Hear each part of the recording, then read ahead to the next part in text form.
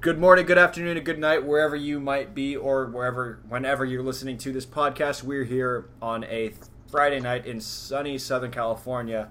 My name's Owen. I'm joined by my good friend Willie, and this is a show we like to call Hot Takes Only. That's had its name changed about 5 different times. Willie, how you doing? Oh, I'm doing well, buddy. How about you? Can't complain. Another good week here in California. A lot to get to in this wonderful world we like to call Sportsland ball thing. You know what's even crazier? Go for it. And this segues into our topic, the fact that we've had good weather at the British Open. Good conditions. Yeah, day one conditions were really, really good. Day two, a little worse. A little worse than day two. And it's actually, a lot of players were talking about this, namely Tiger Woods on day one, talking about the rollout on some of the fairways. You were getting 60 to 70 yards a roll. You know, guys were hitting 3-woods 400 yards and unable to keep the ball in the fairway. And that's a really tough thing to judge at the Open Championship specifically, because you could map out a course to play, you know, six or 5 irons off the tee. And It's be left with incredible. longer shots if you don't get that roll. It's incredible, man. Like you said, some players were saying, particularly on the first day, how the course is firmer than they've ever seen it. If you were playing in the Open, Owen, with your golf experience, how would you have played? Would you have been aggressive, hit a lot of drivers, or would you hit a lot of short irons? Shorter irons. It depends, but I probably would have leaned on the side to hit fewer drivers, just because a lot of the holes where players hit drivers, they knew they were either A, downwind, or B, had a carry distance that's manageable for them. The beautiful thing about golf is that every player is different, and every player's swing is different, every player's game is different, so they adapt it to the course, and it obviously it's a case of who can get the ball in the hole the fewest amount of times, but it's one of those situations where it's really good to see how different players with different approaches go at the golf course. And for me, I hit the ball probably about average for a Tour Pro, maybe a little longer. Probably not, now that I think about it. But I'd probably say I'd lean on the side where I hit fewer drivers, unless there are holes where I know that if I hit driver, I have the lowest possible margin for error. That's kind of the big thing in golf, is minimizing your margin for error, making sure that, maximizing your margin for error, minimizing the potential for making mistakes. And that's the one thing about golf that I really enjoy, is that kind of grind to get better at the really, really small things, and to just try to get better than you were the day before. But without getting too, I guess, philosophical, Willie, I want to know who, we've obviously seen 2 days of play here, and just about, I think, 6:30 a.m. British time, as they're getting ready for the third round. I want to know who you think the most surprising name to miss the cut was, and if there's anyone you're keeping an eye on as far as especially today / tomorrow is concerned, and then obviously the final round on Saturday night, Sunday morning. Sure, bro. So I will answer your question first. Let's set the stage for the viewers, in the sense that I think, as a golf fan, this is an incredibly fun leaderboard to watch. You've got everything. You've got chalk and guys like Jordan Spieth and Rory McIlroy. You've got young guns like Xander Schauffele and Tony Finau. You've got wild cards and Pat Perez and Kevin Kisner. You've got maybe the two best players to not win a major yet, in Fowler and Kuchar. In terms of what I'm most surprised about, I would say the player I'm most surprised about is Justin Thomas, considering he actually shot very well the first day. And then the player that I am going to keep an eye on, and that who I thought was actually the most surprising, has got to be Kevin Kisner, considering how he really hasn't played very well this year. But I actually think he's going to win the tournament. Interesting. It's notoriously tough to convert a 36-hole lead, much less a 54-hole lead, on the PGA Tour, much less in a major championship. But that's a bold call, and I don't think it's that, I don't know, out of left field to say he's going to win, just because he's done this before on the biggest stage. I mean, you remember the Players' Championship, I think it was about 3 years ago, Right. When Ricky Fowler won in the playoff. Kisner was right there, shot for shot. I mean, he had a putt on 18 from just off the green to win the thing outright to avoid the playoff. And, he came up short there, obviously, but he showed a lot of game for a player who had really flown under the radar for pretty much his entire career. And he still flies under the radar for a lot of people, but it's one of those things where as little recognition as he gets on the big stage, no one is really surprised to see him play as well as he has, and that's the good thing about it. Yeah, no, I completely agree. And he was also, like you said, in the Players' Championship. He was right there in the PGA Championship last year. The thing that I think that impressed me the most about him is just his grit. I mean, he's a fighter. He's really good around the greens. Like, he's really good. And the thing is, what I like, you said there's a lot of different ways to play this golf course. Kisner stuck to his game. Hit the fairways. He doesn't necessarily hit. He's not going to bomb the ball like Rory McIlroy has been this weekend. But he knows when he gets on the greens. Pat Perez said it this week the best. He's in the championship because he's not. Even though he's not driving the ball well on these greens, he feels like he can make anything. And I think the same is for Kisner. When he gets around the greens, he can make shots. And I like him to win this tournament because of that. Yeah, and early on yesterday's telecast, I guess this morning's telecast, Nick Faldo was talking about Kevin Kisner's putting stroke, and he was really enamored with it. And with someone who's won as many majors as Nick Faldo is that much of a fan of your putting stroke, then you're doing something right. And clearly through 2 rounds he's shown that he is doing something right. And it's actually interesting. You look at the Open Championship and kind of what it represents and the players who have won it. Jordan Spieth last year is not the longest of hitters, but he's longer than average on tour. And you think of guys who win majors. Brooks Koepka, who just won the U.S. Open back-to-back, hits the ball a mile and then some. Dustin Johnson won the U.S. Open before Brooks Koepka went back-to-back. Again, that same thing. He hits the ball a country mile. So it's interesting to see Kisner and Johnson at the top of the leaderboard just because they don't hit the ball necessarily all that far, but they're very accurate. They stick to their game plan. They know what they're good at, and they play to those strengths. And I think that helps players like them long term. And obviously, Zach Johnson's still in his mid to late 30s, still contending in major championships. No, it's very impressive, man. Like you said, they're not the longest of hitters. And I'm curious, Owen, when you were playing, what was your approach for scrambling? Because I think the thing that's really amazed me this week when I've watched guys is just how they've been able to, some guys at the top have really just been able to, like you said, even if they don't hit the longest or they hit an errant iron shot, been able to save par just by scrambling. Ricky Fowler did that well today. We've seen Zach Johnson do it. Kevin Kisner's done it. And it impresses me to see all the imagination they have around the greens. Yeah, and that's the buzzword that a lot of really good players will use when they talk about the short games is imagination. Part of the short game is obviously the technique, and we remember a couple of years ago when Tiger Woods was kind of playing with his swing, he was thinning chips, he was hitting it fat, he was just in all sorts of bad places around the greens. But the one thing that remains constant for good players is they have good enough technique, but they also have incredible imagination. And that's the one thing that sets apart the good players from the great players, is the players who, when they get around the greens, they're not just thinking, how do I make the lowest score on this hole? Is how do I approach this differently? How do I approach this in a way that suits my game and what I bring to the table? And a lot of times that can hurt you as a golfer when you get inside your own head. You try to get too creative. You get too far into your own head, and that can hurt you. But a lot of times guys are thinking they've got something creative, but it's not super elaborate. It's not overcomplicated. Guys from the front of the green, if it's closely mown, guys aren't going to be taking out a 64-degree wedge like Phil Mickelson has, or a 60-degree wedge that's pretty much tour standard, and hitting a flop shot. No, they're going to take either a short iron or a wedge and put it back in their stance and hit a little bump and run shot, because that's you take out the kind of intangibles when you keep the ball on the ground. So it's, or not the intangibles, but you keep the uncontrollable elements out, at least some of them.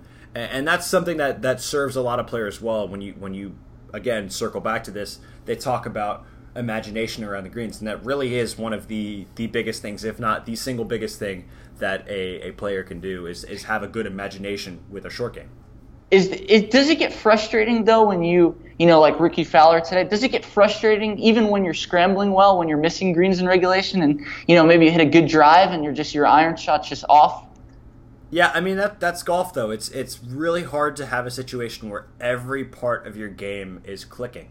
And we've talked about this every time golf comes up in the show, that it's that much more impressive when you look at what Tiger Woods did in the 2000s, because he didn't necessarily always have his A game, but he was still able to win by ridiculous margins. He was still able to win at a ridiculous pace, and I honestly wouldn't be surprised to see him win again at that pace. Probably not, just because naturally it's hard. It's harder to hit the ball 300 yards when you're 42 than it is when you're 22.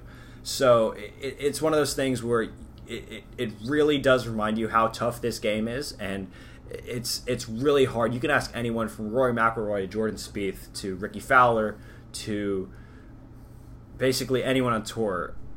They will all tell you the same thing, that if one part of their game is working, another part is just off. Or if another part of their game is, not quite there, then another part is just amazing. So it's when you can put all of those together. All of it together. That's usually when a player is going to separate themselves. But again, that's so hard to do, and you just don't see it as much. That's when you see those runaway performances. Your wins by 5 or 6 or 7 shots. I think anything above about a 3-shot win is an indication that a player is playing really well. And in the case of guys like Rory McIlroy and Jordan Spieth, who've won multiple majors already in their career, still in their 20s, we don't even know what their ceiling is. I mean, they're still going. Tiger Woods, we kind of figured out what his ceiling was when he completed not just the career Grand Slam, but the Tiger Slam, when he held every single major at once, which is just, again, unheard of.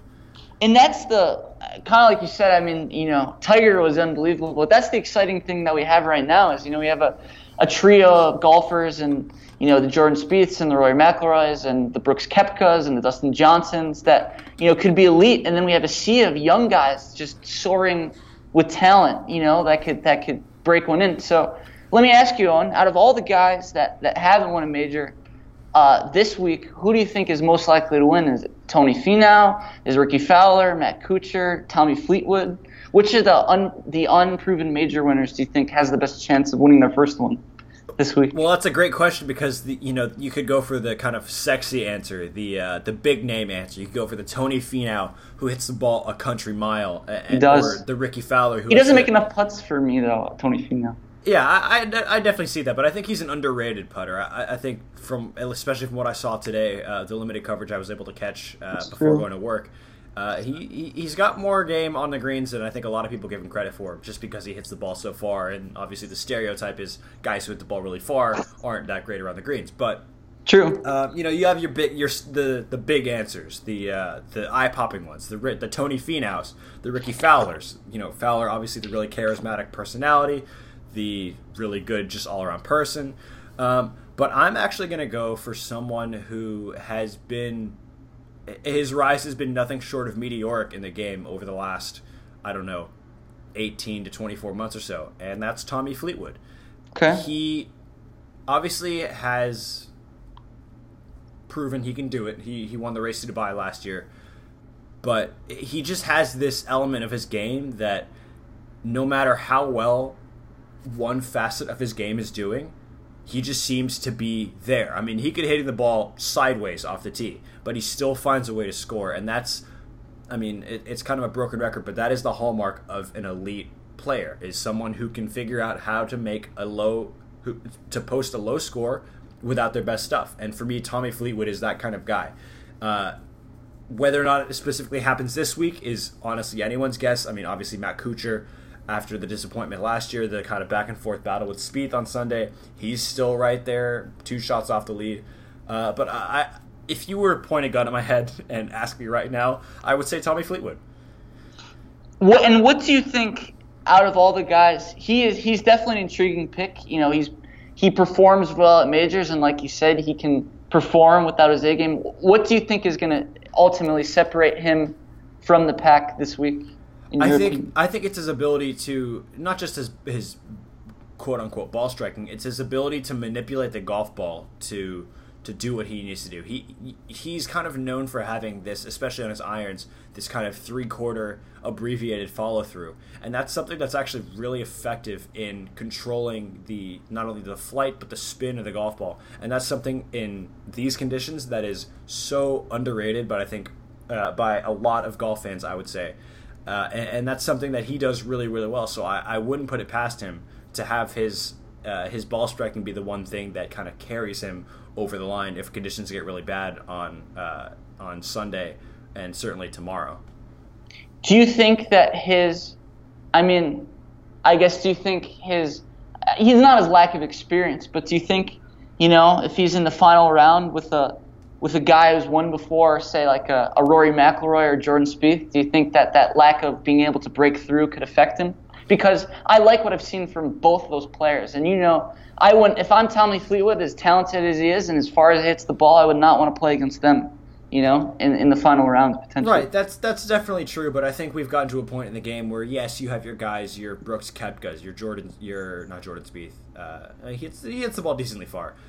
Your Rory McIlroys, your Dustin Johnsons, your Justin Thomases, your Tiger Woods is obviously, he was kind of the first one to hit the ball 1.5 miles. Your Luke Lists, guys who hit the ball just a mile. But you see other guys who just aren't intimidated by that at all. I mean, you look at Kevin Kisner and Zach Johnson. These guys are pretty much average to below average for tour distances, but they figure out ways to get it done. So it's really it doesn't really make all that much of a difference, I would say, at this point, especially in a major. You're kind of focusing on your own game because you know what's at stake here. You're not just playing for another PGA Tour event. You're playing for an Open Championship. For some, it's their National Open. For others, it's just this. It's one thing to be a winner on a professional tour. It's another to be a major champion, and that's something that really gets you to focus on your own game. And I think that serves guys who aren't the big bombers. I think it serves them well because they know they have to stick to their game plan.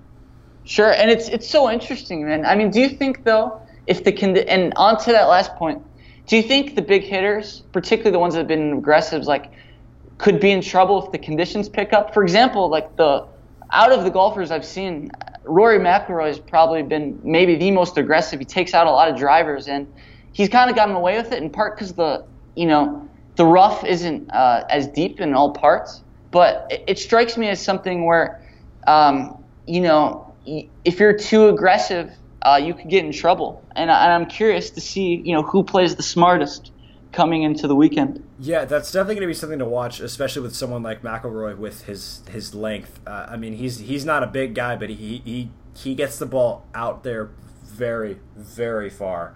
And it'll be definitely interesting to see, like you said, what they kind of do to mitigate that in their approach. But just getting a sense of what the course is going to do within the first couple holes is going to be so important for the guys who hit it farther, because they'll have to adjust their game plans accordingly. You can't. The thing about the Open that's so nice is that you can't have the same approach work every single day. That's kind of the same in every tournament, but especially in the Open when the elements are more of a factor than they usually are. Yeah, it's like you said. I mean, the elements are, so much of it, and fortunately for some of them, the tougher draw. I guess unfortunately for some of them, the tougher draw was the late Thursday, early Friday morning, and it's impressive to see, guys like McIlroy, survive that, because they certainly had the harder end of the draw. Absolutely. Kind of wrapping up this section. I mean, obviously we'll know what happens by pretty much mid Sunday, noon on Sunday. I think is when we'll have the final round come to a close. And I just want to get a sense, Willie, of are you sticking by Kevin Kisner to pull this thing out, or are you looking for someone else to hold the claret jug on Sunday? Yeah, so I think Kevin Kisner is ultimately going to break through, and I think that Ricky Fowler is going to give him a serious challenge. I really like how he was able to grind out the round today, and he's played on, other than kind of a shaky back nine today, he's been playing some really good golf, and if he can kind of just eliminate those mental lapses where he'll hit a bad shot here or there or have a bad stretch, then I just think he's getting stronger and stronger, and I think he's going to give Kisner a run for his money this week. But what about you?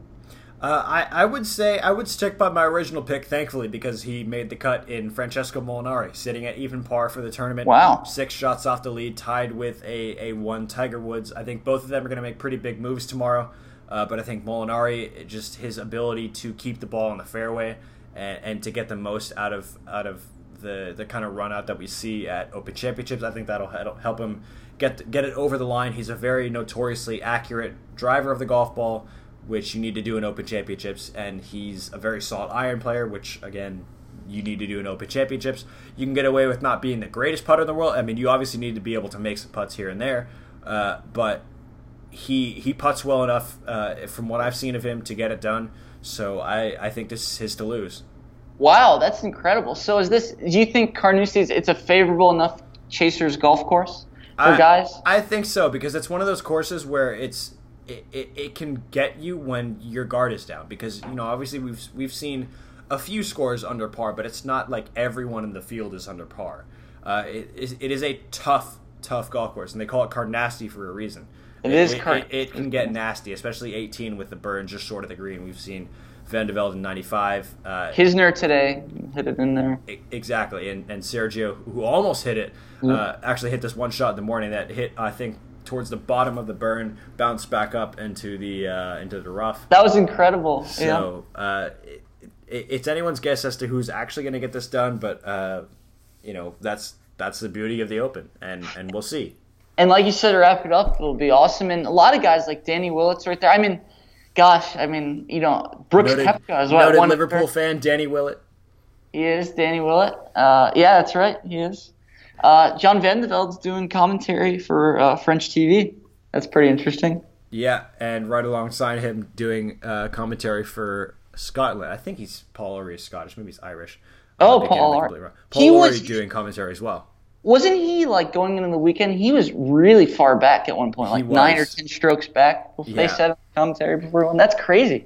Yeah, and Van de Velde's collapse opened the door for Lawrie, and the rest is history, as I say. That's right, man. So moving on. Putting a nice little bow on the Open. It'll be a nice weekend for us. I know we don't talk about golf a lot in the show, but obviously when there's a major, we have to kind of acknowledge it, and both of us being the big golf fans that we are, kind of have to at least acknowledge that it's there to begin with. Over to back stateside, baseball. Coming off the All-Star break, another great time to unwind and watch the All-Star game, the Home Run Derby, the Celebrity All-Star game. It's just a great time for the baseball world, I guess. It's a nice time to refresh and get everything back together for a long second half and then eventually postseason for some teams. And speaking of some teams, those Los Angeles Dodgers, who came up notoriously short in last year's World Series to the Houston Astros, made the first big acquisition of the pre-trade deadline era, or pre-trade deadline part of the season, acquiring Orioles shortstop superstar Manny Machado for a group of prospects. And Willie, I want to get your sense of what you think this Machado trade is going to do for the Dodgers, if this puts them over the line, and if not, why not? So, I'll give you two answers. The first one is yes, intuitively, on paper, definitely. They've been playing really good baseball. They've got an incredible lineup. Machado obviously makes it better and that infield better.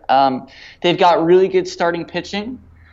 They still need bullpen help, but on paper, I think they're definitely, if not before, definitely now the best team in the National League. The only reservation I'd give them is they're in a really tight division race, and I think everyone's just assuming the Dodgers are going to win the division, which if I'm a betting man, I would say yes. But they got to win the division first. But yes, I think that this definitely makes them the National League favorites. What do you think, Owen? The National League favorites, I think, might be a stretch, but definitely division favorites. I would agree. Well, who do you got over the NL first? Okay, who do you got? That's the thing, though, with the NL. The NL is so wide open that it's honestly too close to call at this point in the season. Obviously, the second half is a good time for us to see who really separates themselves from the rest of the pack. But there hasn't been one team in the NL this year who has just grabbed the rest of the league by the balls and said, this league is ours, come get it. We thought for a long time, especially after we won the World Series in 2016, it was going to be the Cubs. That hasn't really panned out. Like, you thought the Cardinals were always going to be there. They recently fired Mike Matheny and some of their coaching staff. You thought it was maybe going to be the Washington Nationals, but they've been very disappointing if you've looked at that roster.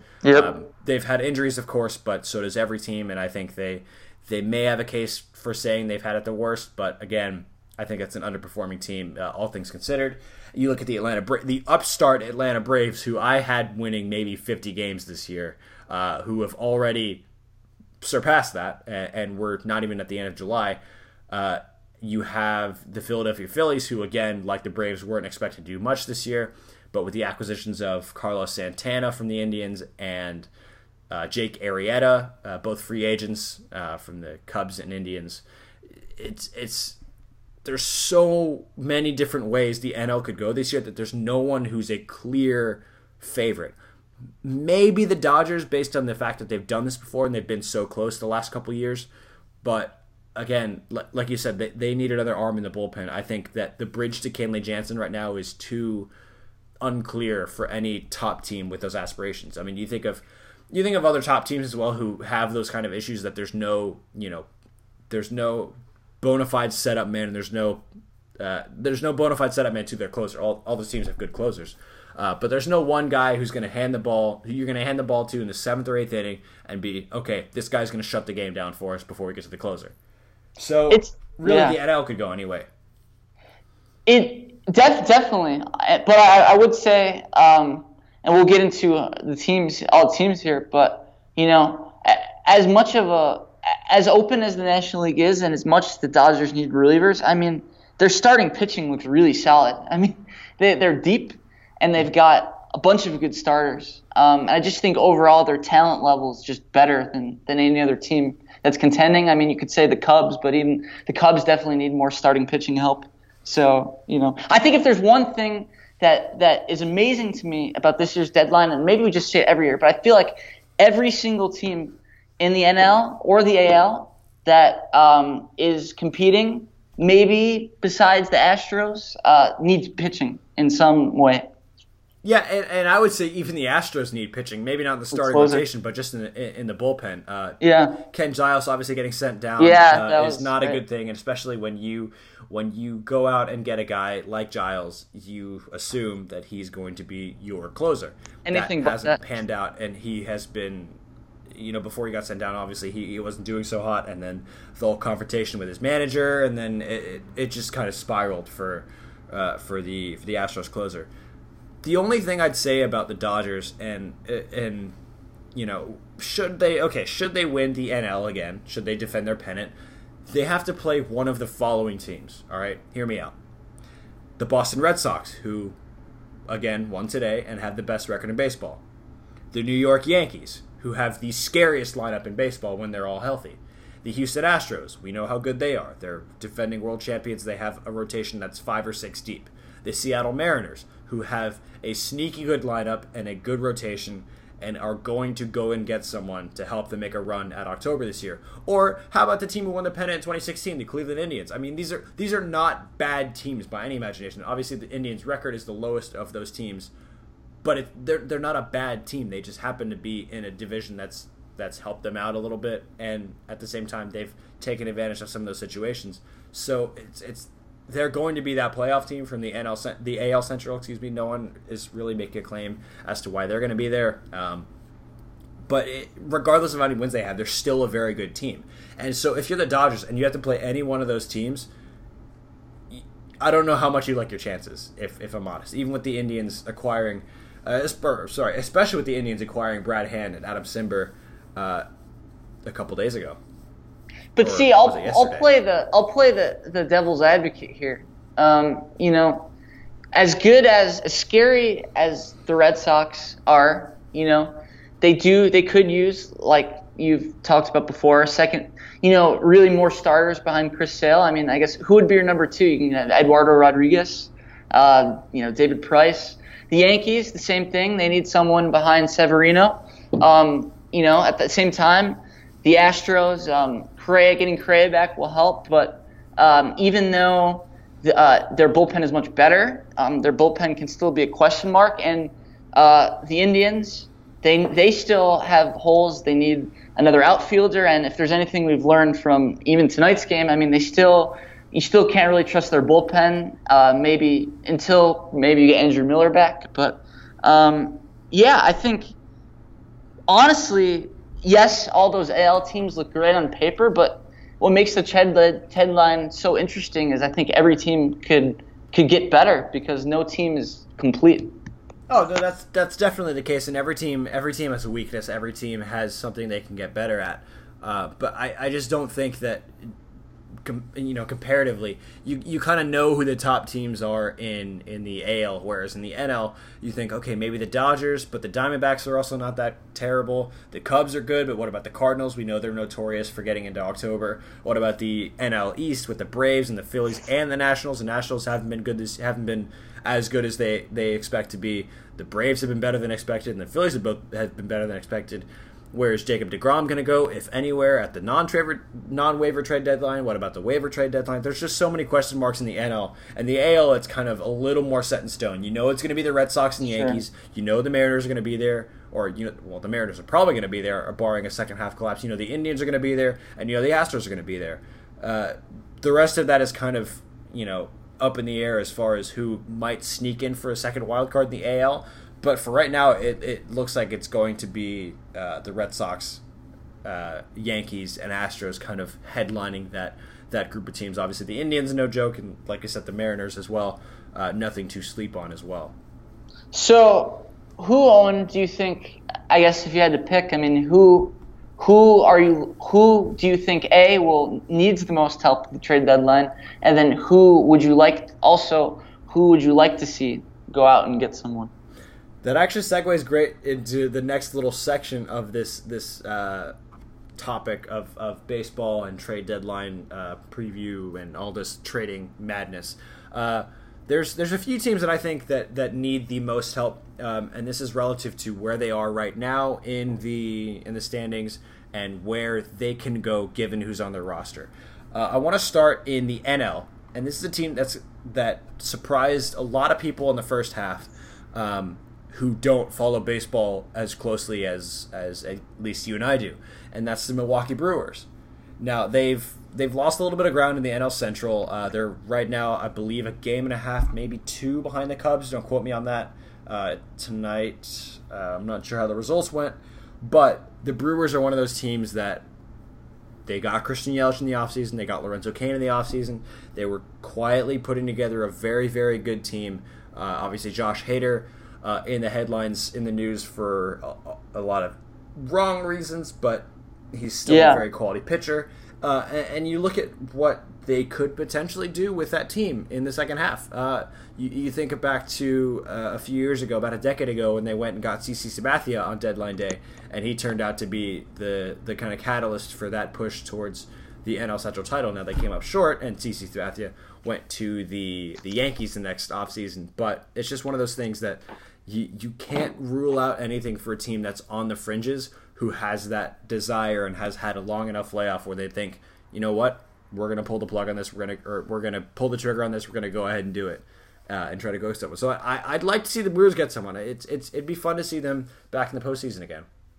For sure. I mean, and like you said, it will be really fun. It's fun to see them good again, back on the chase.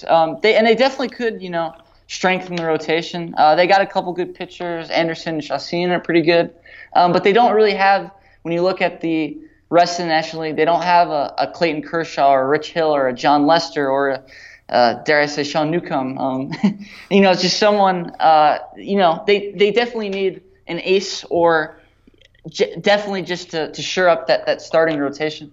Yeah, no, I definitely agree, and that's something that they are going to be looking at as well over the next kind of, week until the trade deadline gets here, sometime late next week, early the week after. But yeah, it'll be interesting to see. Now, I really do want to see the Brewers do well just because they've been out of it for so long, and who doesn't like a team that's literally named after people who make beer. I mean, that's got to be the best thing ever. Oh, now, yeah, for sure. And the slide, they got a great slide. Yeah, exactly. One of the podcasts I listen to, obviously besides ours, the fantastic Hot Takes Only podcast, is Starting Nine by Barstool Sports, hosted by Jared Carrabis and Dallas Braden. And one of the things they do on the show is something they call the Homer Minute, where they talk about kind of the teams that they are fans of. They be the homer for their team. For Dallas Braden, it's the Oakland A's. For Jared Carrabis, it's the Red Sox. And for Justin Havens, their producer, it's the Indians. And I want to talk about teams that I want to see go out and get some help at the deadline. But I will just, I'll mention who they are, but I won't get too far in depth in it because I think you know who they are. It's the Red Sox and the Braves. We know the Braves are definitely, they were not expecting to be here at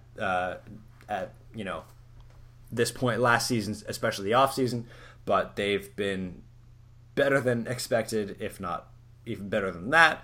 And I don't think they'll make the playoffs, but I think they might make a push to it, and they're the team who is on the fringe, who could make some noise, but they need help.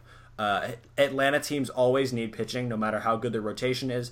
Even in the Maddox, Smoltz, Glavine era in the 90s and 2000s, they needed pitching help, and it was just something that let them down pretty much every time out of those 14 consecutive division titles. And for the Red Sox, let me put it this way.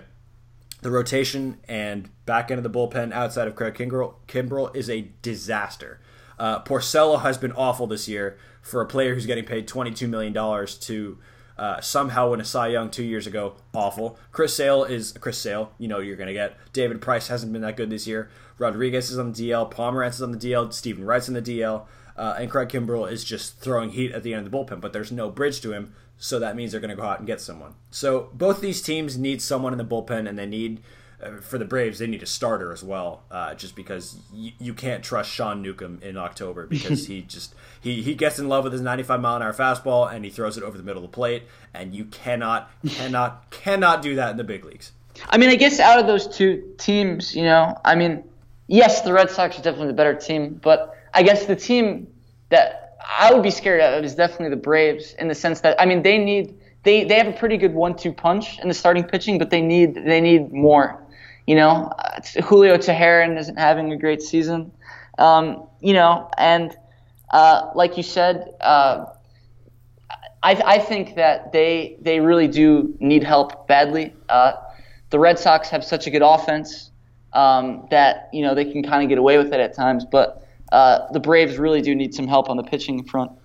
Yeah, and again, like I tell people this all the time, the Braves always need pitching help. I don't care how good their rotation is. They could have 5 Clayton Kershaws. They still need pitching help. I mean, that's the situation. That's the reality of it in Atlanta. And whether you want to believe me or not is up to you. But that's from pretty much from a lifelong Braves fan. That's been the norm. For sure. And to the point about the other team, the Red Sox. What would be your starting rotation in the playoffs if they started today? Is it possible to clone Chris Sale? Because right now I would not be comfortable putting any of those other starters out in a playoff game. I mean, even Chris Sale last year in Game 1. I mean, albeit it's the Astros who won the World Series. He was awful against the Astros. The whole rotation was bad against them. But again, that's the Astros, who are just unreal top to bottom. I would probably, all things equal, playing against a quote-unquote average playoff team, I'd probably run out there Sale in Game 1, Price in Game 2, and Porcello or Pomeranz in Game 3, depending on the team, depending on the lineup, depending on how they're doing at the time. But probably Sale, Price 1 and 2, and then probably, if they're a right-handed heavy team, Porcello. If they're a left-handed heavy team, Pomerantz. But again, neither one of those guys have been very good this year. They've both given up a lot of homers, which is definitely not a sign that a pitcher's having a good season, even if it's a pitcher who gives up a lot of fly ball. Not Eduardo Rodriguez? No, not Eduardo Rodriguez. He does not have that kind of efficiency that you need at the playoffs, because you take say what a pitcher does in, say, 5 innings, and you multiply that by 1.5 to 2 times. If someone is taking 90 or 100 pitches to get through 5 innings, they're going to be taking about 100 to get through 2.5 innings, or maybe 3 innings, or two and 2/3 innings, 2 1/3 innings, maybe 3 innings. You need to be efficient in the playoffs, and Eduardo Rodriguez is not one of those pitchers. He's not economical with his pitches. He falls in love with his fastball. He throws a lot of sliders as well, and it just they're not wipeout pitches to the point where he can throw them over and over. If you have a wipeout fastball or a wipeout curveball, throw it all the time. Lance McCullers Jr. throws his curveball all the time, but it is a wipeout pitch. Eduardo Rodriguez does not have a wipeout pitch, and when you don't have that, you can't get away to throw it with throwing it over and over and over again, because someone's going to foul it off and then they're going to square it up, and where's it going to go? Over the fence. So that's not something that can happen. You definitely need an out or some type of strikeout pitch, but and he does have a solid changeup. I will give him that, but it's not a pitch that it's not like a Clayton Kershaw curveball. It's not your Rich Hill curveball. It's not this Chris Sale back foot slider. It's not this pitch that when they throw it, they are thinking you are never going to hit this pitch, not once in your life. He doesn't have that kind of stuff, and that goes for.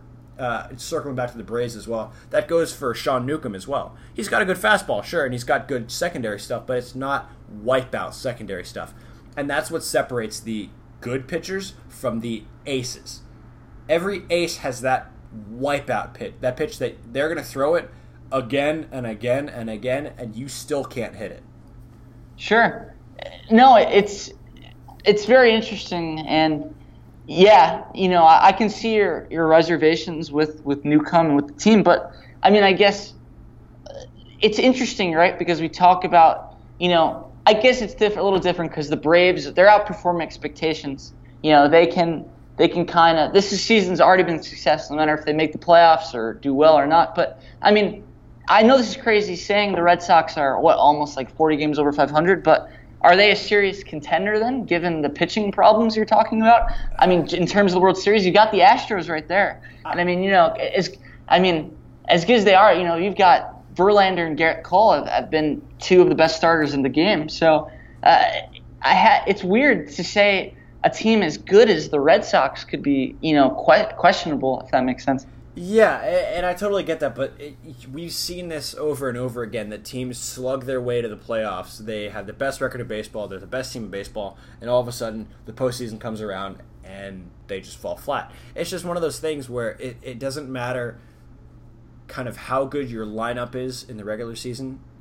Pitching is ultimately what will win you a World Series, and the Red Sox pitching is not good enough to carry them to the World Series and to win the World Series. Chris Sale, if there were 4 other Chris Sales in the rotation, sure. And if there was a couple in the bullpen, absolutely. But that's just not the case. And yes, their offense is amazing. But you look at the kind of the worst case scenario, which is usually what is more likely to happen than not in the postseason. JD Martinez strikes out swinging. Xander Bogaerts strikes out swinging. Mitch Moreland strikes out swinging. Mookie Betts grounds out. Benintendi flies out. Christian Vasquez strikes out. I mean, you look at the worst case scenario for every player on the team. Obviously, worst case is getting out, but there's just no real consistency on the other side of the ball for the Red Sox. You can get away with, in a long season, having guys just go nuts. Mookie Betts is having an MVP caliber season. JD Martinez is having an MVP caliber season. Those guys are driving the ball all over the yard, producing runs left, right, and center. And yet you just can't think that this is a complete team because they don't have that extra element in the pitching staff, in the bullpen, that makes you think, okay, if they're in a one-run game against the best offense in baseball, they're going to win. You can't trust Matt Barnes, you don't think? No. You cannot trust. If the Yankees play the Red Sox in any kind of postseason series and Matt Barnes is pitching, I will guarantee you, no matter who is hitting for the Yankees, he is going to take Matt Barnes' yard. Matt Barnes is a closet Yankee fan pitching for the Red Sox, and the sooner he gets that out of his head, the sooner he's going to be better for the Red Sox. But until then, he's going to serve up fastball after fastball after fastball right down the heart of the plate to the Yankees because he loves the Yankees. I am putting that on the record. Wow. So that's pretty pessimistic. No, because every time the Red Sox play the Yankees and Matt Barnes is in the game, nothing good happens. Nothing at all good for the Red Sox. I mean, sure, good for the Yankees, and probably Matt Barnes deep down is really happy. But look, I'd like to assume that he's as professional as they get. He does well for his current organization, which is the Red Sox. But when you grow up a Yankee fan, you not only hate the Red Sox, but you just want to see them suffer and squirm. And it's really hard to change that. I don't care how much the Red Sox are paying him. It's hard to change that mentality. Sure. No. I mean, that's. I mean, yeah. You'd hope, because he's on the Red Sox, he'd he'd really contribute for them. But I think it's going to be interesting, and I guess to touch on it, it's kind of interesting. You mentioned the reliever problems with the Red Sox. I think the Cleveland Indians really hit a home run with their trade for Cimber and Brad Hand, because, like you said, frankly, the bullpen has been really, really bad. And now I look at Cleveland, and they definitely need their bullpen has been struggling. But I look at this team, and you have when they're healthy, you've got Kluber, Clevenger, and Bauer, 3 elite pitchers. And then now, when Andrew Miller comes back, he wasn't great, but if he can return somewhat to normal, you've got Cimber, Brad Hand, and Andrew Miller, and dare I say Albert Perez, and then a good enough offense that's not great, but good enough. So I think honestly, if I were the other teams, I would be. Not that the Indians are the best; they're probably the weakest of those Elite Four teams. But I think Cleveland definitely addressed a huge weakness in the bullpen, and that their pitching, if I were other teams, would scare me. Yeah, no, and I would say they're underrated, if anything. They've shown time and time again that they can kind of get it done with whoever they have. You look at the postseason run a couple years ago. I mean, their starting rotation in the postseason was Kluber, Bauer, and Josh Tomlin.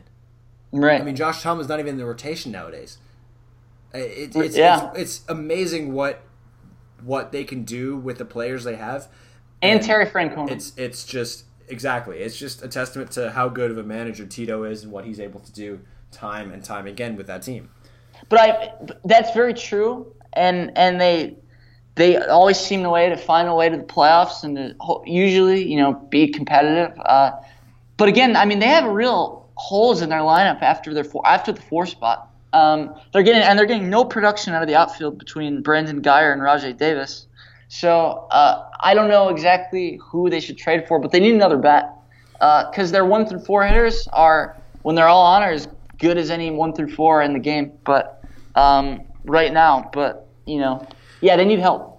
Yeah, it's funny you mentioned the outfield, specifically Guyer and Davis, because I know of one player in particular plays for an American League team who would love to no longer play for his current team because they are the worst team in baseball. I'm talking about the Baltimore Orioles and Adam Jones. Adam Jones, there are rumors. I would not rule out a trade to a team who needs a bat for Adam Jones. Obviously, Machado is the kind of big domino to fall so far in the offseason, but you never know. I mean, once the first domino goes, the rest will follow, and we'll see if Jones gets traded, but the indication is with his free agency upcoming this offseason, he's going to be moved to a contender to get that kind of, one last hurrah at a title before he hits free agency. Wrapping up real quick this section on kind of trades and deadlines and all that stuff, I want to mention 2 other teams who I think we've mentioned them already, but they're surprising people to say the least so far this year. And that's the Seattle Mariners and the Philadelphia Phillies. The Phillies were obviously in on the Machado sweepstakes, but they missed out, obviously, to the Dodgers. But they've been sneaky good. They're right now atop of the division, I believe, if not tied for first with the Braves. The thing is, the NL, especially the NL East, is so wide open this year. It could be literally anybody of the teams who are, obviously within striking distance. And the Phillies are one of them. Aaron Nola has shown us how good he is. He was an All-Star this year, having a great season. Vince Velasquez has got great stuff, and they've got just a great lineup with Rhys Hoskins, Jake Arrieta as well in the rotation. there's just a lot that could go right for the Phillies, and I think kind of the standard, like any team, maybe an impact bat and an arm in the bullpen would help them kind of take that next step. And I'd say the same with the Mariners, but I think the Mariners need a kind of not a big name starter, but someone to take the load off of James Paxton, who's obviously thrown a no-hitter so far this year, and Felix Hernandez, who we know who can be great, but is kind of in this weird transition between being a power pitcher like when he came up and this kind of finesse, command all of your secondary pitches really well kind of pitcher. Yeah. I mean, those two teams, it's great to see them there. Like you said, in particular, I mean, the Phillies. I mean, this is a team. It was really sad to see after those, the World Series winning team for them to get here. Like you said, they really do need some bullpen help. They're really thin in that area, but otherwise, man, I mean, I think they can really win the division. I don't want to jinx it, but I actually think the Braves are going to win the division. But that's a big call. But yes, it would be great to see the Phillies. And in terms of the Mariners, unfortunately for them, Houston's probably going to win the division. But who knows, man? I mean, anything could happen in that second wild card game if you can get there. So we'll see. I mean, it's very, very exciting. Yeah, imagine in the wild card game, it's Yankees and Mariners. James Paxton against Luis Severino at Yankee Stadium. So, all right. So I want to sum things up. I mean, who are your four? Who are going to be the playoff teams? The 3 division winners in each league, and then the second wild card playoff games and winners. Just name them. Okay. Damn, put me on the spot. We'll start the AL because the AL is really easy. Red Sox win the division. Yankees first wild card. Indians win the division. No wild card from the AL Central. Astros win the West, and Mariners take the second wild card. Obviously, the wild card game at Yankee Stadium. As far as the NL is concerned, I'm going to go for the Phillies winning the division. I'm going to go for the Braves winning the second wild card. The Cubs winning their division. No wild cards from the NL Central, kind of a theme this year. And then out west, it'll be the Dodgers and the Diamondbacks. Diamondbacks hosting a wild card game like they did last year, hosting the Atlanta Braves. Wow. Okay. That's very interesting. I remember I know earlier in the show about a few minutes ago I did say the Braves aren't going to make the postseason, but the optimist in me wants them to do it, and since we're just kind of throwing picks out of our ass, I figured why not just pick the Braves, be the homer and just do it. But okay, let me ask you this though. You said that, I mean, just real quick. I mean, you mentioned the Diamondbacks, right? But I mean, the NL West. NL West has got 4 teams. We could have all 4 could win the division, and listen. I know the Dodgers should be the favorite, but I mean, I'm very curious to see how many teams from that division are going to make the playoffs and which ones they'll be. I would honestly be very, very surprised if the Giants came close to winning that division. Second wild card, not a surprise, but if they came close to winning that division, I'd be very surprised. So who did you say your 2 wild cards were? You had the Braves and then Diamondbacks. Diamondbacks hosting the wild card game in Arizona. Okay. So interesting. So I've got the AL, I've got the exact same thing. In the NL, I've got the Braves, the Cubs, and the Dodgers winning the division, and the 2 wild cards being the Brewers and the Diamondbacks. So just a little bit different, but we will see. Yeah, I mean, for me, it's between the Brewers and the Braves. If you ask me to pick right now, I'm going to say the Braves, but I honestly don't think they will. I just, for the sake of doing this right now, I'm going to pick the Braves.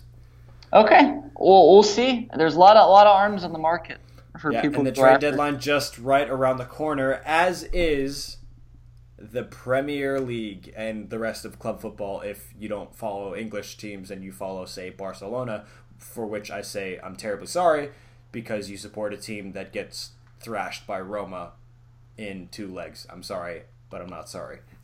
Subtle dig at La Liga there? I don't know. Anyways, no, I'm really excited about the upcoming club season. I know you are as well. The World Cup just ended. Yes. And again, congratulations to France for lifting their second World Cup. First time in 20 years. Good for them. And we really saw a lot out of the World Cup. We saw the real emergence of Kylian Mbappe. We kind of saw that 2 club seasons ago, at the end when Monaco made that huge Champions League run. But this was really Kylian Mbappe's kind of reassertion that he is going to be, if not already there, one of the top players of world football. Oh yeah, I mean he's incredible, and I just felt in Emery's system, no longer there obviously, but he was kind of just held back a little bit, and in France this is counterattacking football. They kind of let Mbappe run free, and boy is he an exciting talent, But on the subject of France, Owen, I'm very curious, there was a lot of interesting trends this World Cup, and France being really the good symbolic image of how strong counterattacking football was at this World Cup. And I'm curious, because I think that, A, do you think counterattacking soccer is going to become more popular in a national game? And B, Didier Deschamps is still getting tons of criticism, even from, people in the French media, in addition to outside people. So do you think he can stay, and do you think that this counterattacking soccer is going to be something more to come? Well, I think teams that play on the counter are proving us wrong more than they are proving our point. You look at teams like Leicester City a couple seasons ago, the most unlikely of stories winning the Premier League, and they did it on the strength of a well-organized defense and counter-attacking football.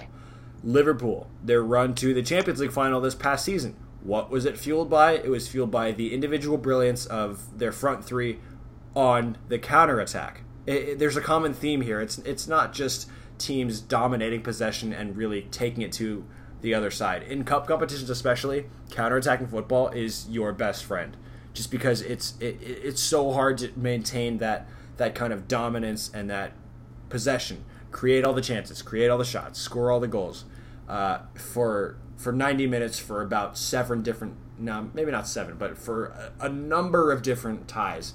And when you play on the counterattack, you let yourself kind of be a little more open with it, because obviously the play is physically going to open up. There's going to be more space in behind because the other team is committed so many players forward.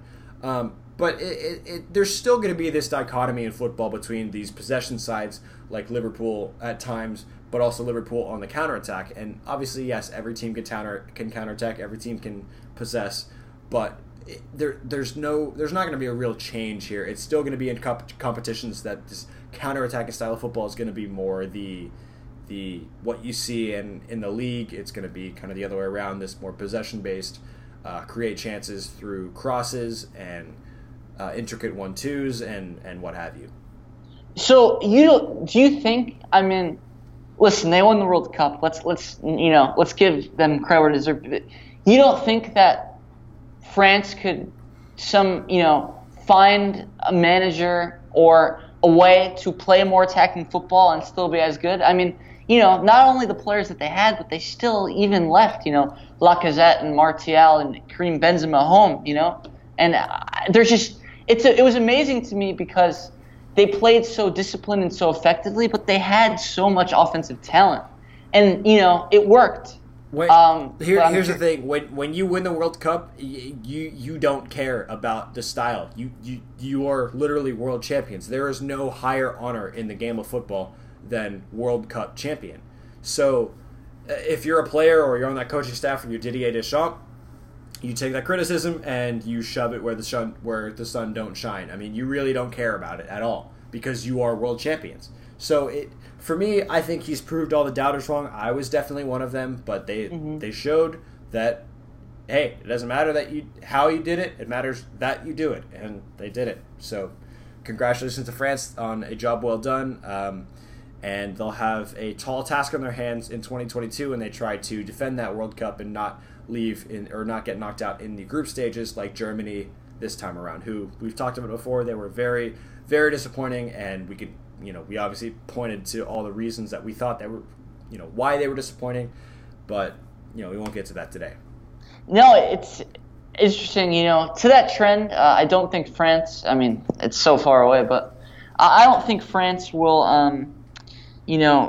Be one of those teams to be knocked out. I mean, they're so good. I mean, they don't have the problem of an aging squad, something like that. But, a couple interesting points I want to make. But number one is the way that we talked about with the France-style play. It kind of ties into one of the other big trends at the World Cup, which was, almost 1/3 of the goals that were scored were from set pieces.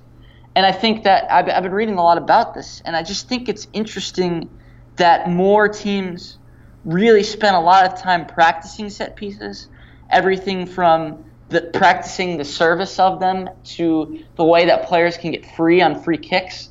And I think that as soccer fans sometimes look down upon, it's like, they won the game, but it was on a set piece. They couldn't create anything from their play, but set pieces were really effective, and France got one on set pieces. Uruguay scored goals on set pieces. Belgium beat Brazil on set pieces. So I think it's just interesting to see England. How imperative that was this World Cup. Germany saved themselves from total embarrassment from on Toni set Kroos. piece. Yeah. Yeah.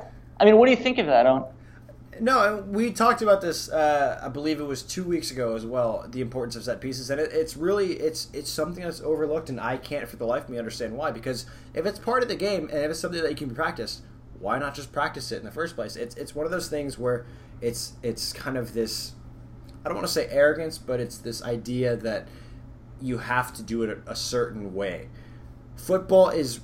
I mean, sports, they're just results-oriented. It doesn't matter how you do it. You just got to do it. And if it's something that can be done to help your game and you're not doing it, I think you're just sleeping on yourself and the competition. So there's just a lot going on there.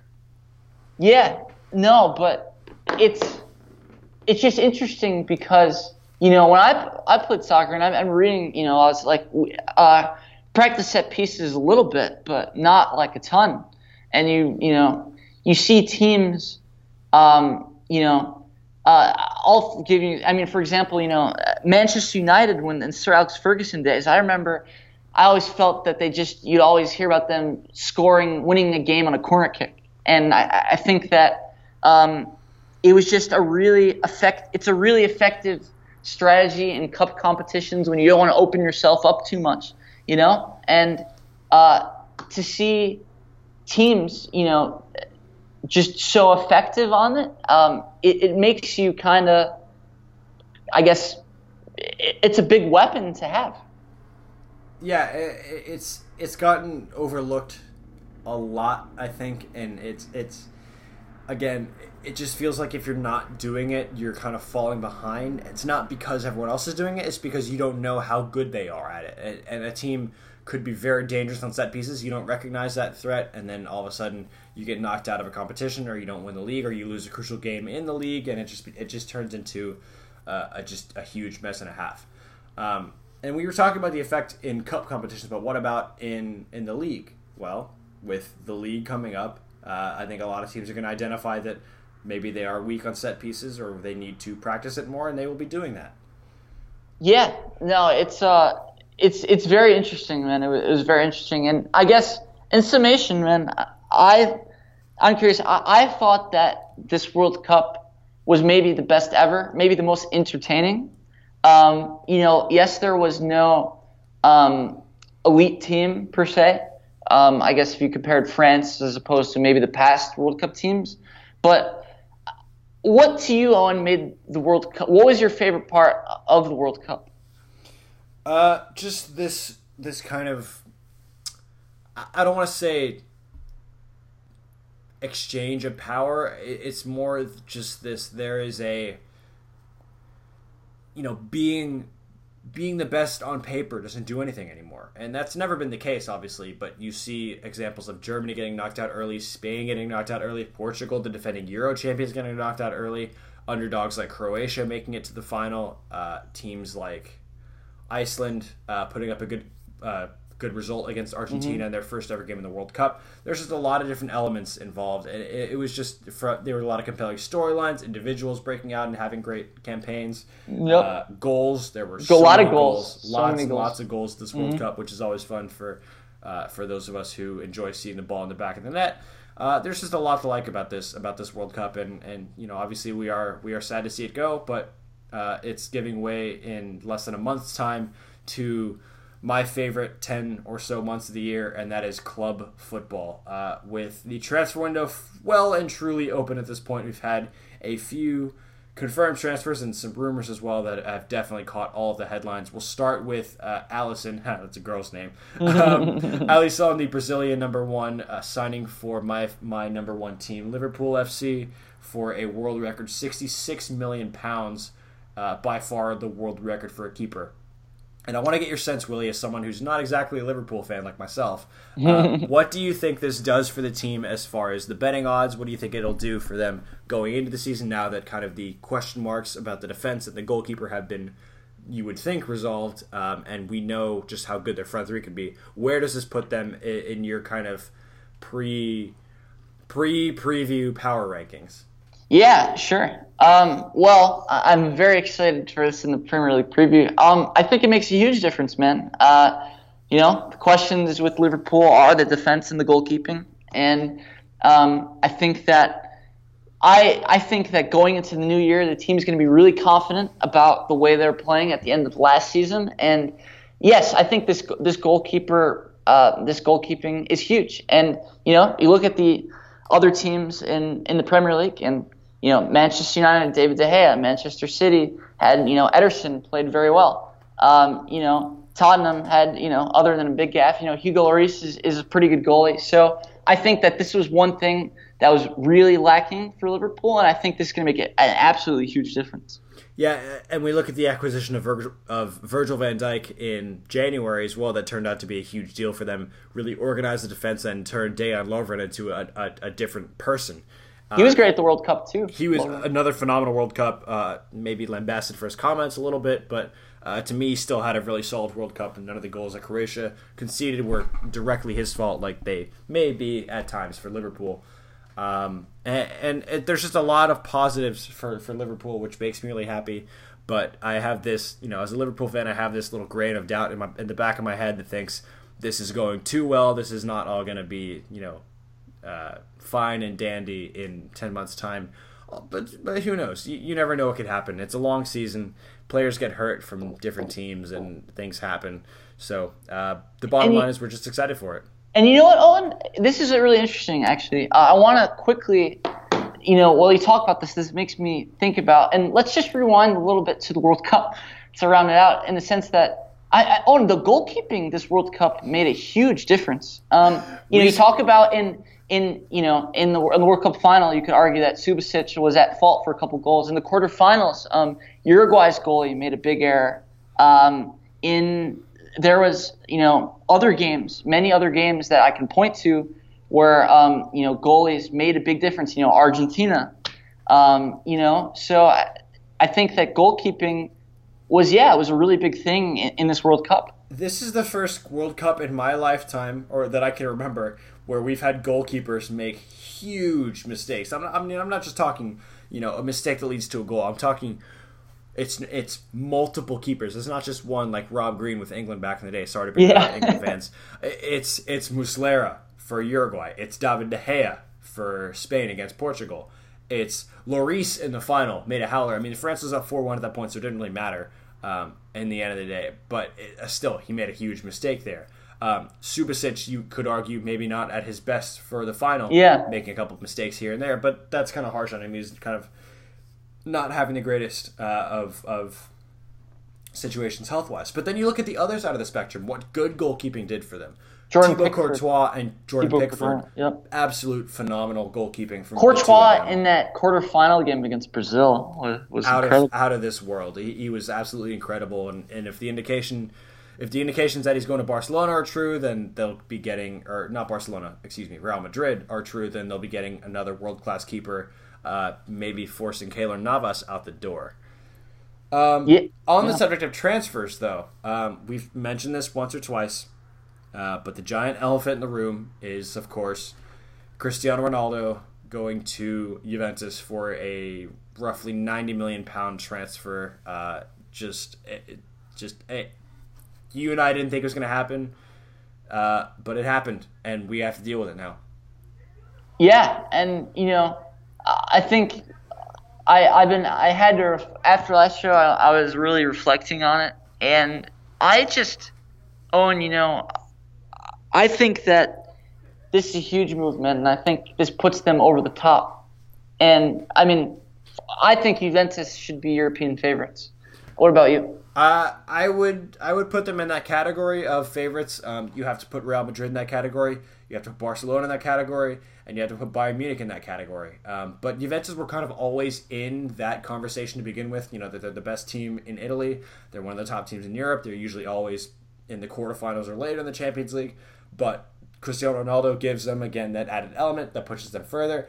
Whether or not this makes them outright favorites, I don't want to say yet, and I wouldn't say it makes them favorites because we saw what happened to teams who were overwhelming favorites in the Champions League. Manchester City, we thought were going to run away with it the way they were playing in the Premier League. And what happens to them? They get knocked out 5-1 on aggregate to Liverpool. Now, you could argue that the second leg at the Etihad was there were some poor refereeing decisions that went against the home side in Manchester City, and they came up short because of Mateo Laoth's decisions to, not like Pep Guardiola, but that's neither here nor there.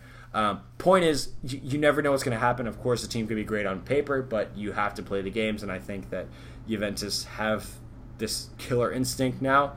It's just a question of how he fits in, how Cristiano Ronaldo fits in with the rest of the squad, especially with some of the new players coming in, like Emre Can from Liverpool.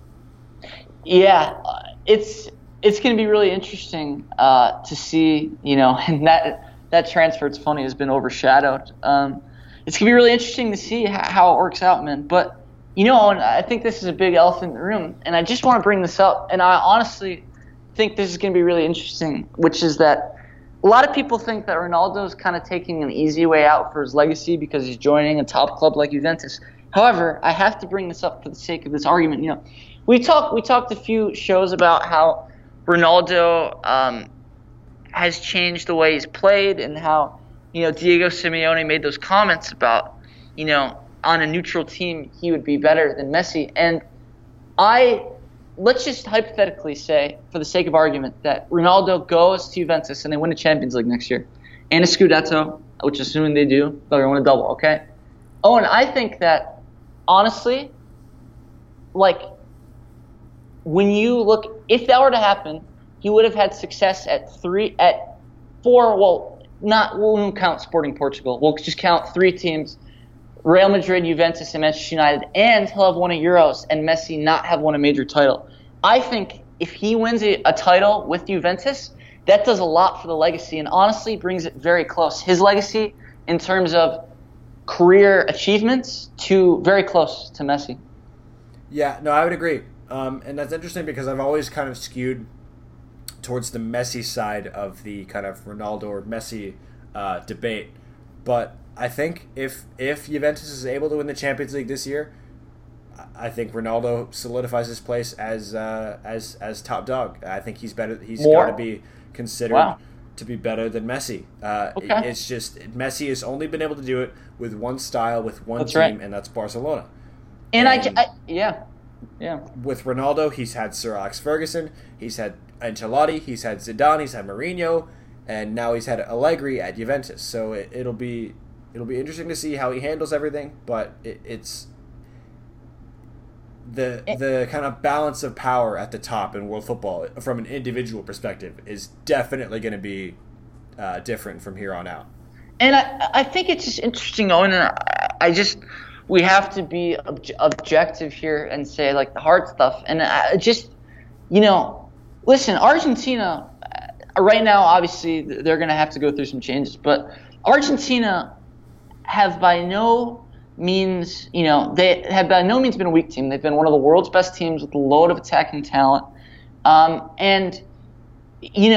Messi, not this World Cup, but last World Cup, in 2014, scored 4 goals in the group stage, but didn't score any after. But, it's just worth saying, like you said, if you were to put Ronaldo and Messi on a neutral team, could Messi, we just will never know, as good as Messi has been for Barcelona, can he replicate it outside of that setting? Because the truth is, with Argentina, he hasn't. And, that's not to diminish the career he's had. But when it just comes to who's literally the better player, there's something to be said if Ronaldo can do that. And to proven with, 4 teams and the way he can change his style. I know he's taller than Messi, but that's a really interesting debate, which maybe we will never know. No, and I agree. That's a valid point because they offer different things to their team based on their skill sets. Messi is a player who kind of adds more to his team by getting teammates involved in attacking moves. Ronaldo is a player who finishes all those attacking moves by his teammates. Sure, he'll have a part of it here and there, and he'll create some chances on his own if he gets isolated on the wing. But they're just different types of players, and those comparisons are always going to be difficult, even though they pretty much play the same position. So there's never going to be a consensus, Messi or Ronaldo or Messi. It's going to be a matter of opinion. Right. And that just depends on how you measure their success. Absolutely. And I guess, to round out that thought, we can never judge. It's just an opinion, but, you can never judge a player on a small sample size, but I don't know. Take Messi's record against Chelsea, right? And where he hasn't performed well. You just wonder, I don't want to be so ridiculous to say that Messi couldn't succeed in a physical league like the Premier League, but it just seems like there's more ways to stop Messi outside of that Barcelona system than Ronaldo. But it's just a matter of opinion in the end. Yeah, no, it's definitely just depending on what you like to see on a football pitch and the kind of stylistic differences, and it just turns into a really muddy debate. I just think that it's great that we get to see both of them, or at least we got to see both of them in their primes before they retired. For sure. Maybe some players like to retire multiple times. I don't know. Was that a shot at Messi? I don't know. Who knows? Really briefly wrapping up this section on transfers, I want to mention your team, Chelsea, because of 2 different players going to potentially the 2 big Spanish clubs in Real Madrid and Barcelona. Eden Hazard linked to a transfer to Real Madrid, and Willian apparently subject to a 3rd bid from Barcelona. Now you know what it's like to have Barcelona come and poach all your best players. Doesn't feel good, does it? Yeah, and there's talks about Pedro moving too. Look,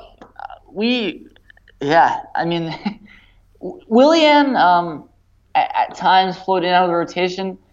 I personally love Willian. I think he's great, and obviously Hazard is one of the best players in the world. So Chelsea showed really good form at the end of the last season, and it would be an absolute shame to lose those players. It's just the whole Chelsea's been a mess. There's all these links. Chelsea just got a new manager, literally right as preseason's about to end, pretty soon. Actually, not I don't want to say about to end, but right. So I would hate to lose it as a Chelsea fan. I would hate for them to lose either of those players. Yeah, definitely something to keep an eye on. It's just one of those things where Chelsea's in another state of transition with a new manager again. Another one after 2 years of Conte who came in after 2 years of Mourinho, and just so on and so forth. There's no consistency at the manager's helm for Chelsea, which is a lot like Real Madrid, just because Perez has been through so many managers in his time as president of Real Madrid, and it's just one of those things where you'd hope that's not the case, because you don't really want to associate that with the English game, because the beauty of the English league is that it's so it's unpredictable. You never know what's going to happen. In La Liga, that's right. You pretty much know it's going to be Barcelona or Real Madrid every single year. Maybe Atletico Madrid under Simeone, but that's 1 out of 3 years, maybe 4. Right. No, the Premier League is the funnest league, and at the World Cup, many of the players on the winning teams were Premier League players. So it was a really strong showing for the Premier League. Yeah, unfortunately, Tottenham players. Yeah. It was crazy. But, this is exciting. I cannot wait for that. And whatever the Premier League podcast happens, teaser, it'll be really good. You should take a listen. Yeah, we're hoping to get that. Certainly drop it by the first day of the season on August 10th. Just working out specific as to getting our good friends up north on the show to give us the Arsenal perspective. I'm talking about my brother and a couple of his friends who are big Gunners fans. So we'll get their perspective in a separate interview, but we'll do the rest of the show ourselves, have the interview for you for the start of the season. And that's something to look forward to. But before we do that, and before we go tonight, I want to get to our great section, parting shots. Willie, what is your parting shot, or what are your parting shots today? Oh wow, I got 4 short ones. Oh man, I'll keep them very here we quick. go. But I think they'll curious. I'll start with the more sentimental ones rather than the hotter takes, which there are some hot takes. But I got to say first on the sentimental route. Cleveland is playing the Rangers in a 3-game series, and tomorrow Cleveland faces Bartolo Colon, and I just want to remember the good days of Bartolo Colon being on the team, and the trade that brought Cliff Lee to the Indians. So it's amazing that he's been around for this long, and he's one of those guys you kind of just grew up watching, and those guys are unfortunately some of them are no longer around. So it'll be really interesting to watch that tomorrow. Yeah, he spent some time pitching for the Braves last season, and safe to say it was an unmitigated disaster. Yeah, for sure. Okay, so on to the hot takes of the question. So first is my favorite golfer who I think, even though Dustin Johnson's had the best PGA Tour season, I mean he's first in just about every category. Like I think maybe the most talented player on the tour is Justin Thomas. But, he's missed the cuts at the last 2 British Opens, and there's a lot to be made of the fact that he's a high ball player. And I'm curious, for him to take a step into the elite categories, he needs to adjust his game more to links golf. And I'm curious, I know he's really young, but do you think he can do that? Do you think it's a systematic problem with him, or do you think it was just a case of, golf is hard? He's just had a bad one. It's mostly just a case of golf as being really hard. It's one of those things where, especially if you're Justin Thomas, you play the game at an altitude that most golfers don't. So, and that's what's made him so good over his career is the ability to put the ball so high in the air. But sometimes, I remember Paul Azinger said this a couple years ago during U.S. Open coverage. The good players hit their long irons high and their short irons low. Short irons are supposed to go high. Long irons are supposed to go low. You kind of switch that to and learn how to manipulate ball flight. That's what separates the good players from the truly elite. I think Justin Thomas is on the cusp of that, but as soon as he is able to manufacture that kind of difference and create that at will in his game, then he will be a top-tier player. Until then, he's a very, very good player. He's a major champion. No one can take that away from him, but he's just not quite that top-tier level yet. Right, exactly. And that was a great quote and point, like you said, and particularly when you think about the common public. I mean, I love to follow all of golf and the regular events, but when you think about, a sport where you're really defined by the 4 majors, if you can't perform in the British Open, that hurts your legacy. So I think, players like Phil Mickelson had success later in their career. He's a guy who hit the ball high. So, I just think that he's got to start performing better, or if he wants to really get in that elite group. Yeah, I totally agree with you there. Okay, two more, and I'll save the hottest one for last. But number 1, Owen, if France had lost the game, how much do you think Hugo Lloris would have been criticized? Because that was one of the worst goals I have seen. It's funny that you mentioned on one podcast that Hugo Lloris has these moments from time to time where he'll just make boneheaded plays. But, I mean, that was one of the worst goals I've seen conceded, particularly on that stage. And honestly, Croatia was right back in that game. Yeah. Croatia, to me, were the better team in the game for the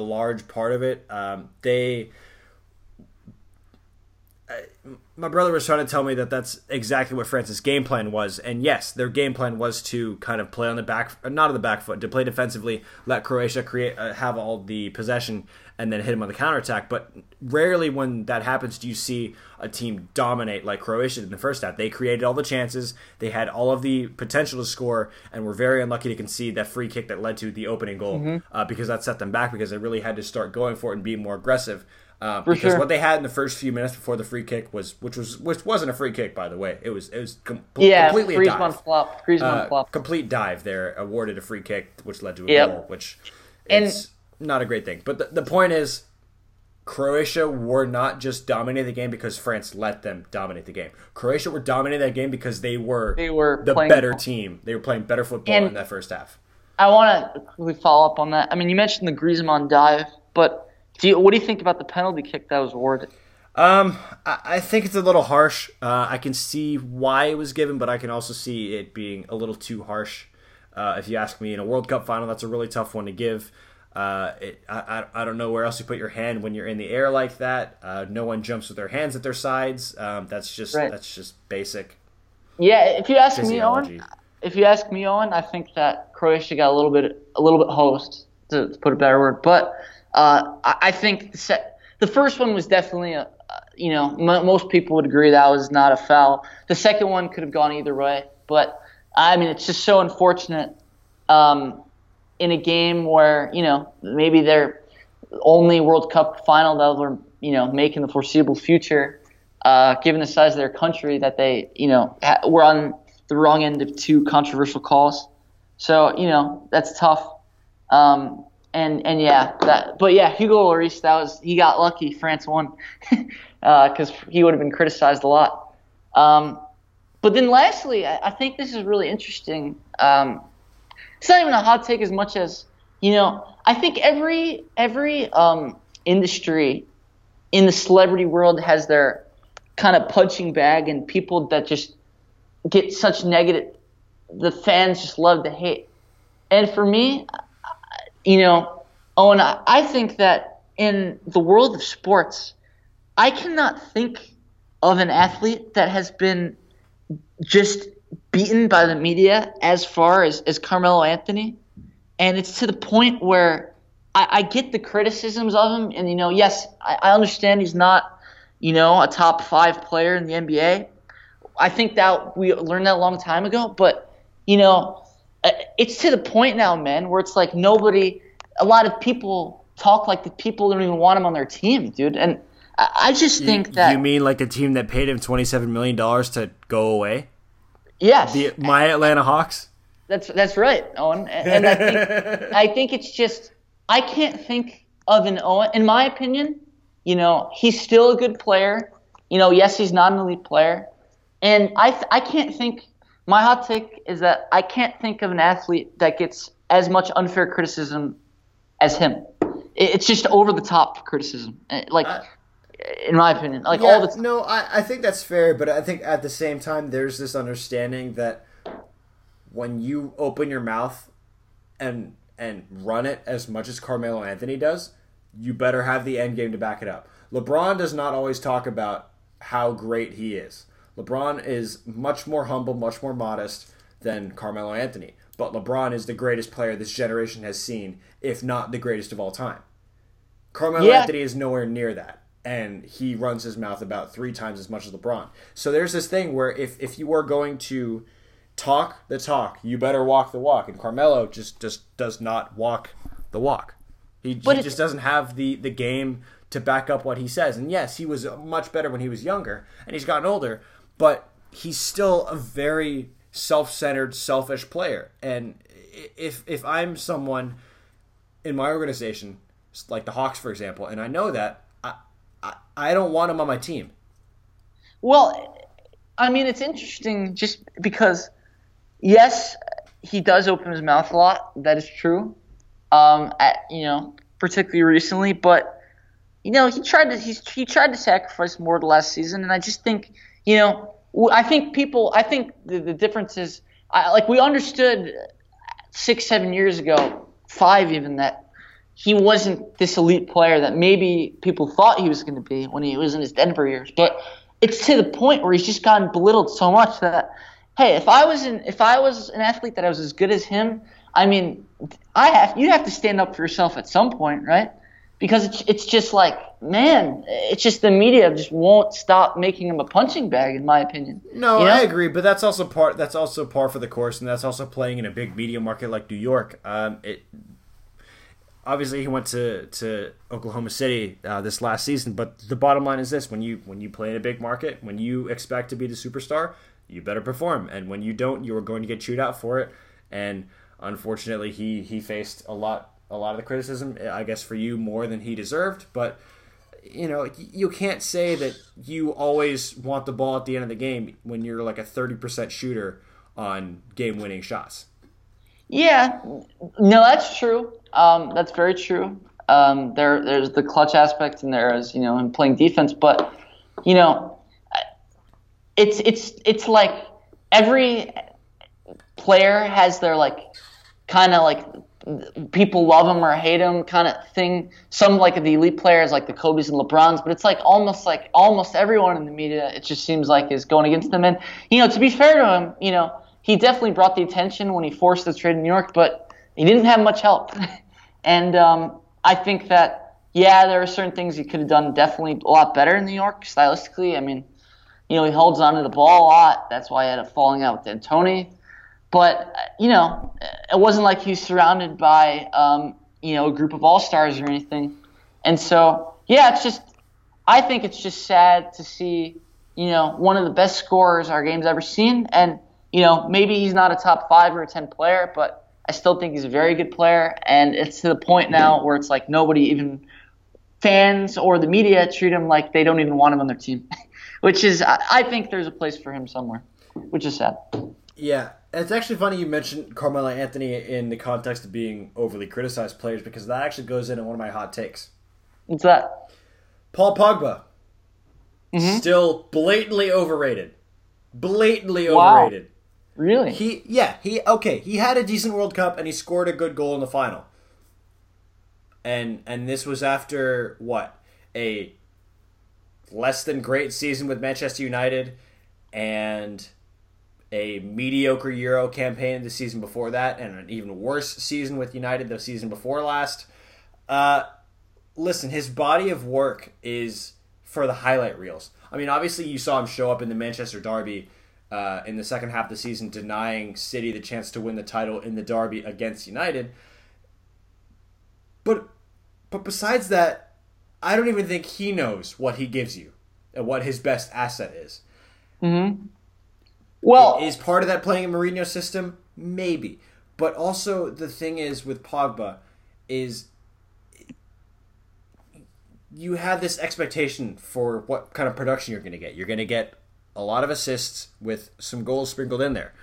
Okay, you don't get that. Maybe you're going to get a lot of goals with some assists sprinkled in there. You don't get that either. So what do you expect out of him? What do you even think, if you are a Manchester United fan, what do you think is a good season from Pogba? Because it's clearly the argument is it's not something you can not something you can put into a number. It's he adds this dimension and this length and this charisma to the team. Well, yeah, a lot of players do that. Does that mean automatically that they're the best players in the world? I mean, I'm just not seeing the hype around Pogba. Now, part of this, I will admit, is I'm a Liverpool fan, and I just don't like United at all, and everyone who plays for United. But the point is that I'm not seeing the hype around Pogba. Okay, so I got 2 follow-ups to what you said, which I think is really interesting. So number one, in terms of what it gives you, do you want to see Pogba be the kind of Juventus attacking Pogba where he, has flashy assists and goals around and just driving forward? Or do you think he's better served in a France role where at his very best, he can be both defensive and gritty in the midfield and then make driving runs forward as more of a box-to-box player? Well, I think he needs to be more in the mold of an N'Golo Kante, but with an emphasis on attacking. So for me, he needs to be more like Naby Keita, because you look at these two players and they're both incredible athletes, but only one of them seems to really portray that on both sides of the ball. With Pogba, you don't always see it on one. You see it maybe some of the time with his goal scoring ability, some of the time you see it with his passing range, some of the time with just his ability to run from box to box over and over and over. It's incredible. It's really incredible. But you just there's no consistency as far as what you're looking for, and there's no consistency on the pitch, and it just turns into a frustrating situation for people who want to see him do well. Like, I want to see professional athletes do well. I want to see Pogba do well. But I still just think he's getting too much of the credit. Yes, he scored a goal in the World Cup final. Okay. Every Croatia player, including the goalkeeper, was looking the other way. I could have scored that goal. Okay, maybe not I could have scored that goal with my weak foot, but the point is that's not a terribly tricky finish for a professional footballer. Okay. Yeah, I mean, it's sure. It's really interesting. Like you said, it's been inconsistency. I mean, I guess if there's one thing we've learned, I think that, so two thoughts I have. Number one, Pogba, to me, at his very best, kind of like you were just saying, is just kind of like his ability to just run box to box and to do a little bit of everything. Like, I don't think he's going to be this guy that's, driving forward and just is scoring all these goals. But if he can just be more like a Conte, or just play with guys, if he plays with guys who are disciplined, he can both play defense and go forward and be a really good two-way player. But I guess my bottom line with Pogba is, do you think he's been disappointing as a player or relative to his transfer fee? Because yes, his transfer fee was like another world, and like maybe that's more Manchester United's fault. Because I think if you look at his performances, he's still been a very good player, but I guess when he got this hefty transfer fee, everybody thought he was going to be, one of the best players in the world, and he hasn't been that. Well, part of it that's kind of what comes with the player is the transfer fee, and obviously I've been someone who hasn't talked about the transfer fee as it's the market rate, and that is true. That is kind of the market rate for someone of his ability. But I think there is this expectation that Pogba is more than just this kind of high quality player who plays for a side like Manchester United. I think he is this marketable personality. He is this guy who has to be the face of a brand, and it just doesn't seem like the performances match that. I mean, you look at guys who are on the faces of brands. You think of Nike and Tiger Woods in golf, LeBron James in basketball, so on. It's Michael Jordan with the N1, so on and so on. But with Pogba, you don't see that as much. And I might just be rambling out of my ass here, but for me, it's a case where it's just not adding up as far as what he gives you, just him the person and him the footballer. It's just not adding up. Well, it's interesting, Owen, because I've read a lot about him, and I think that I'm actually glad you brought this up. I think Pogba, in the articles I've read, he cares a lot about having fun, and he genuinely loves soccer and being happy. And I think that this brand, kind of this big personality that we see, is not necessarily because he's like trying to be full of himself and bring the attention, but just because he just likes having fun, and he likes to be, like he plays his best when he's his happiest, and he's just a goofy guy. And so for him, I think that this could simply just be a case where he doesn't like he's not happy with his manager. He doesn't like the system he's in. And if he moves somewhere where he's happier and that fit him a little better, I think he could succeed. I would agree that his performances haven't quite add up, but I think there's a little bit more. I think simply he just doesn't fit at Manchester United. Yeah, I don't know what to make of Pogba. I still just personally don't see the hype of it, and I don't know. It might be the Liverpool bias in me. It probably is, but I just am not. I really am not seeing the hype. What does this France performance do for you? Because he was one of the better players on the team. I would say it did, and he showed me this potential that he has. He has this potential to be the player who every time he steps out on the pitch, you look at what he does on the ball. Mm-hmm. For France, that wasn't necessarily the case. Right. For France, it was more, what is Griezmann doing? What is Giroud doing? What is Mbappe doing? Mm-hmm. The focus wasn't on him in this World Cup. like it should be for a player of his quality. And I think that's something you look at when you're looking at players like this. But maybe it's also the case of, now that Pogba has seen that he can play that way and win, maybe he'll come back to Manchester United and will say, okay, I understand that if I'm really committed to playing more of a defensive role as well, and this can help our team, then this is something I'll commit to. And maybe, we witnessed the start of a new Pogba that's more disciplined. Yeah, it could very well be that's the case. It very well could be. And that's what Mourinho was getting at in his press conference recently. He's getting at that same idea.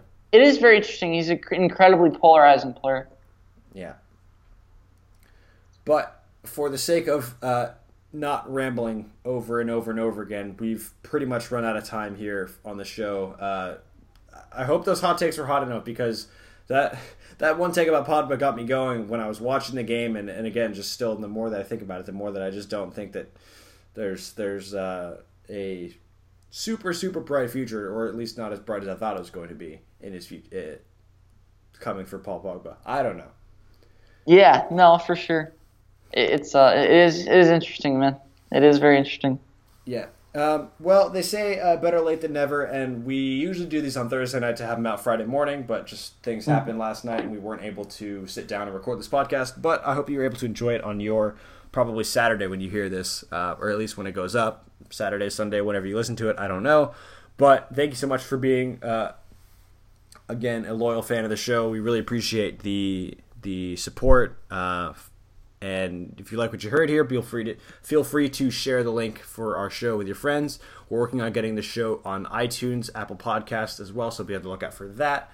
Announcement coming shortly. And last thing, our Premier League podcast will be, like always, accompanied by a written piece. We'll also have a special guest in the show, or a group of guests on the show, to give us the Arsenal perspective.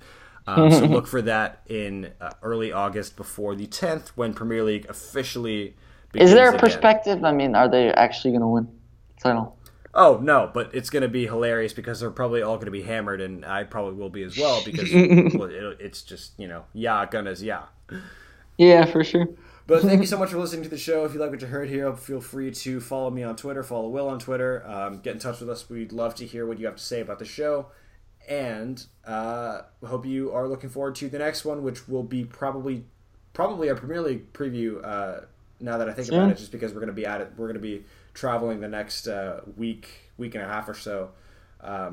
So lots to look forward to in the not too distant future. Premier League's around the corner. Baseball's heating up, and we'll see what happens at the Open on Sunday morning. So for Willie, I'm Owen. Thank you so much for listening.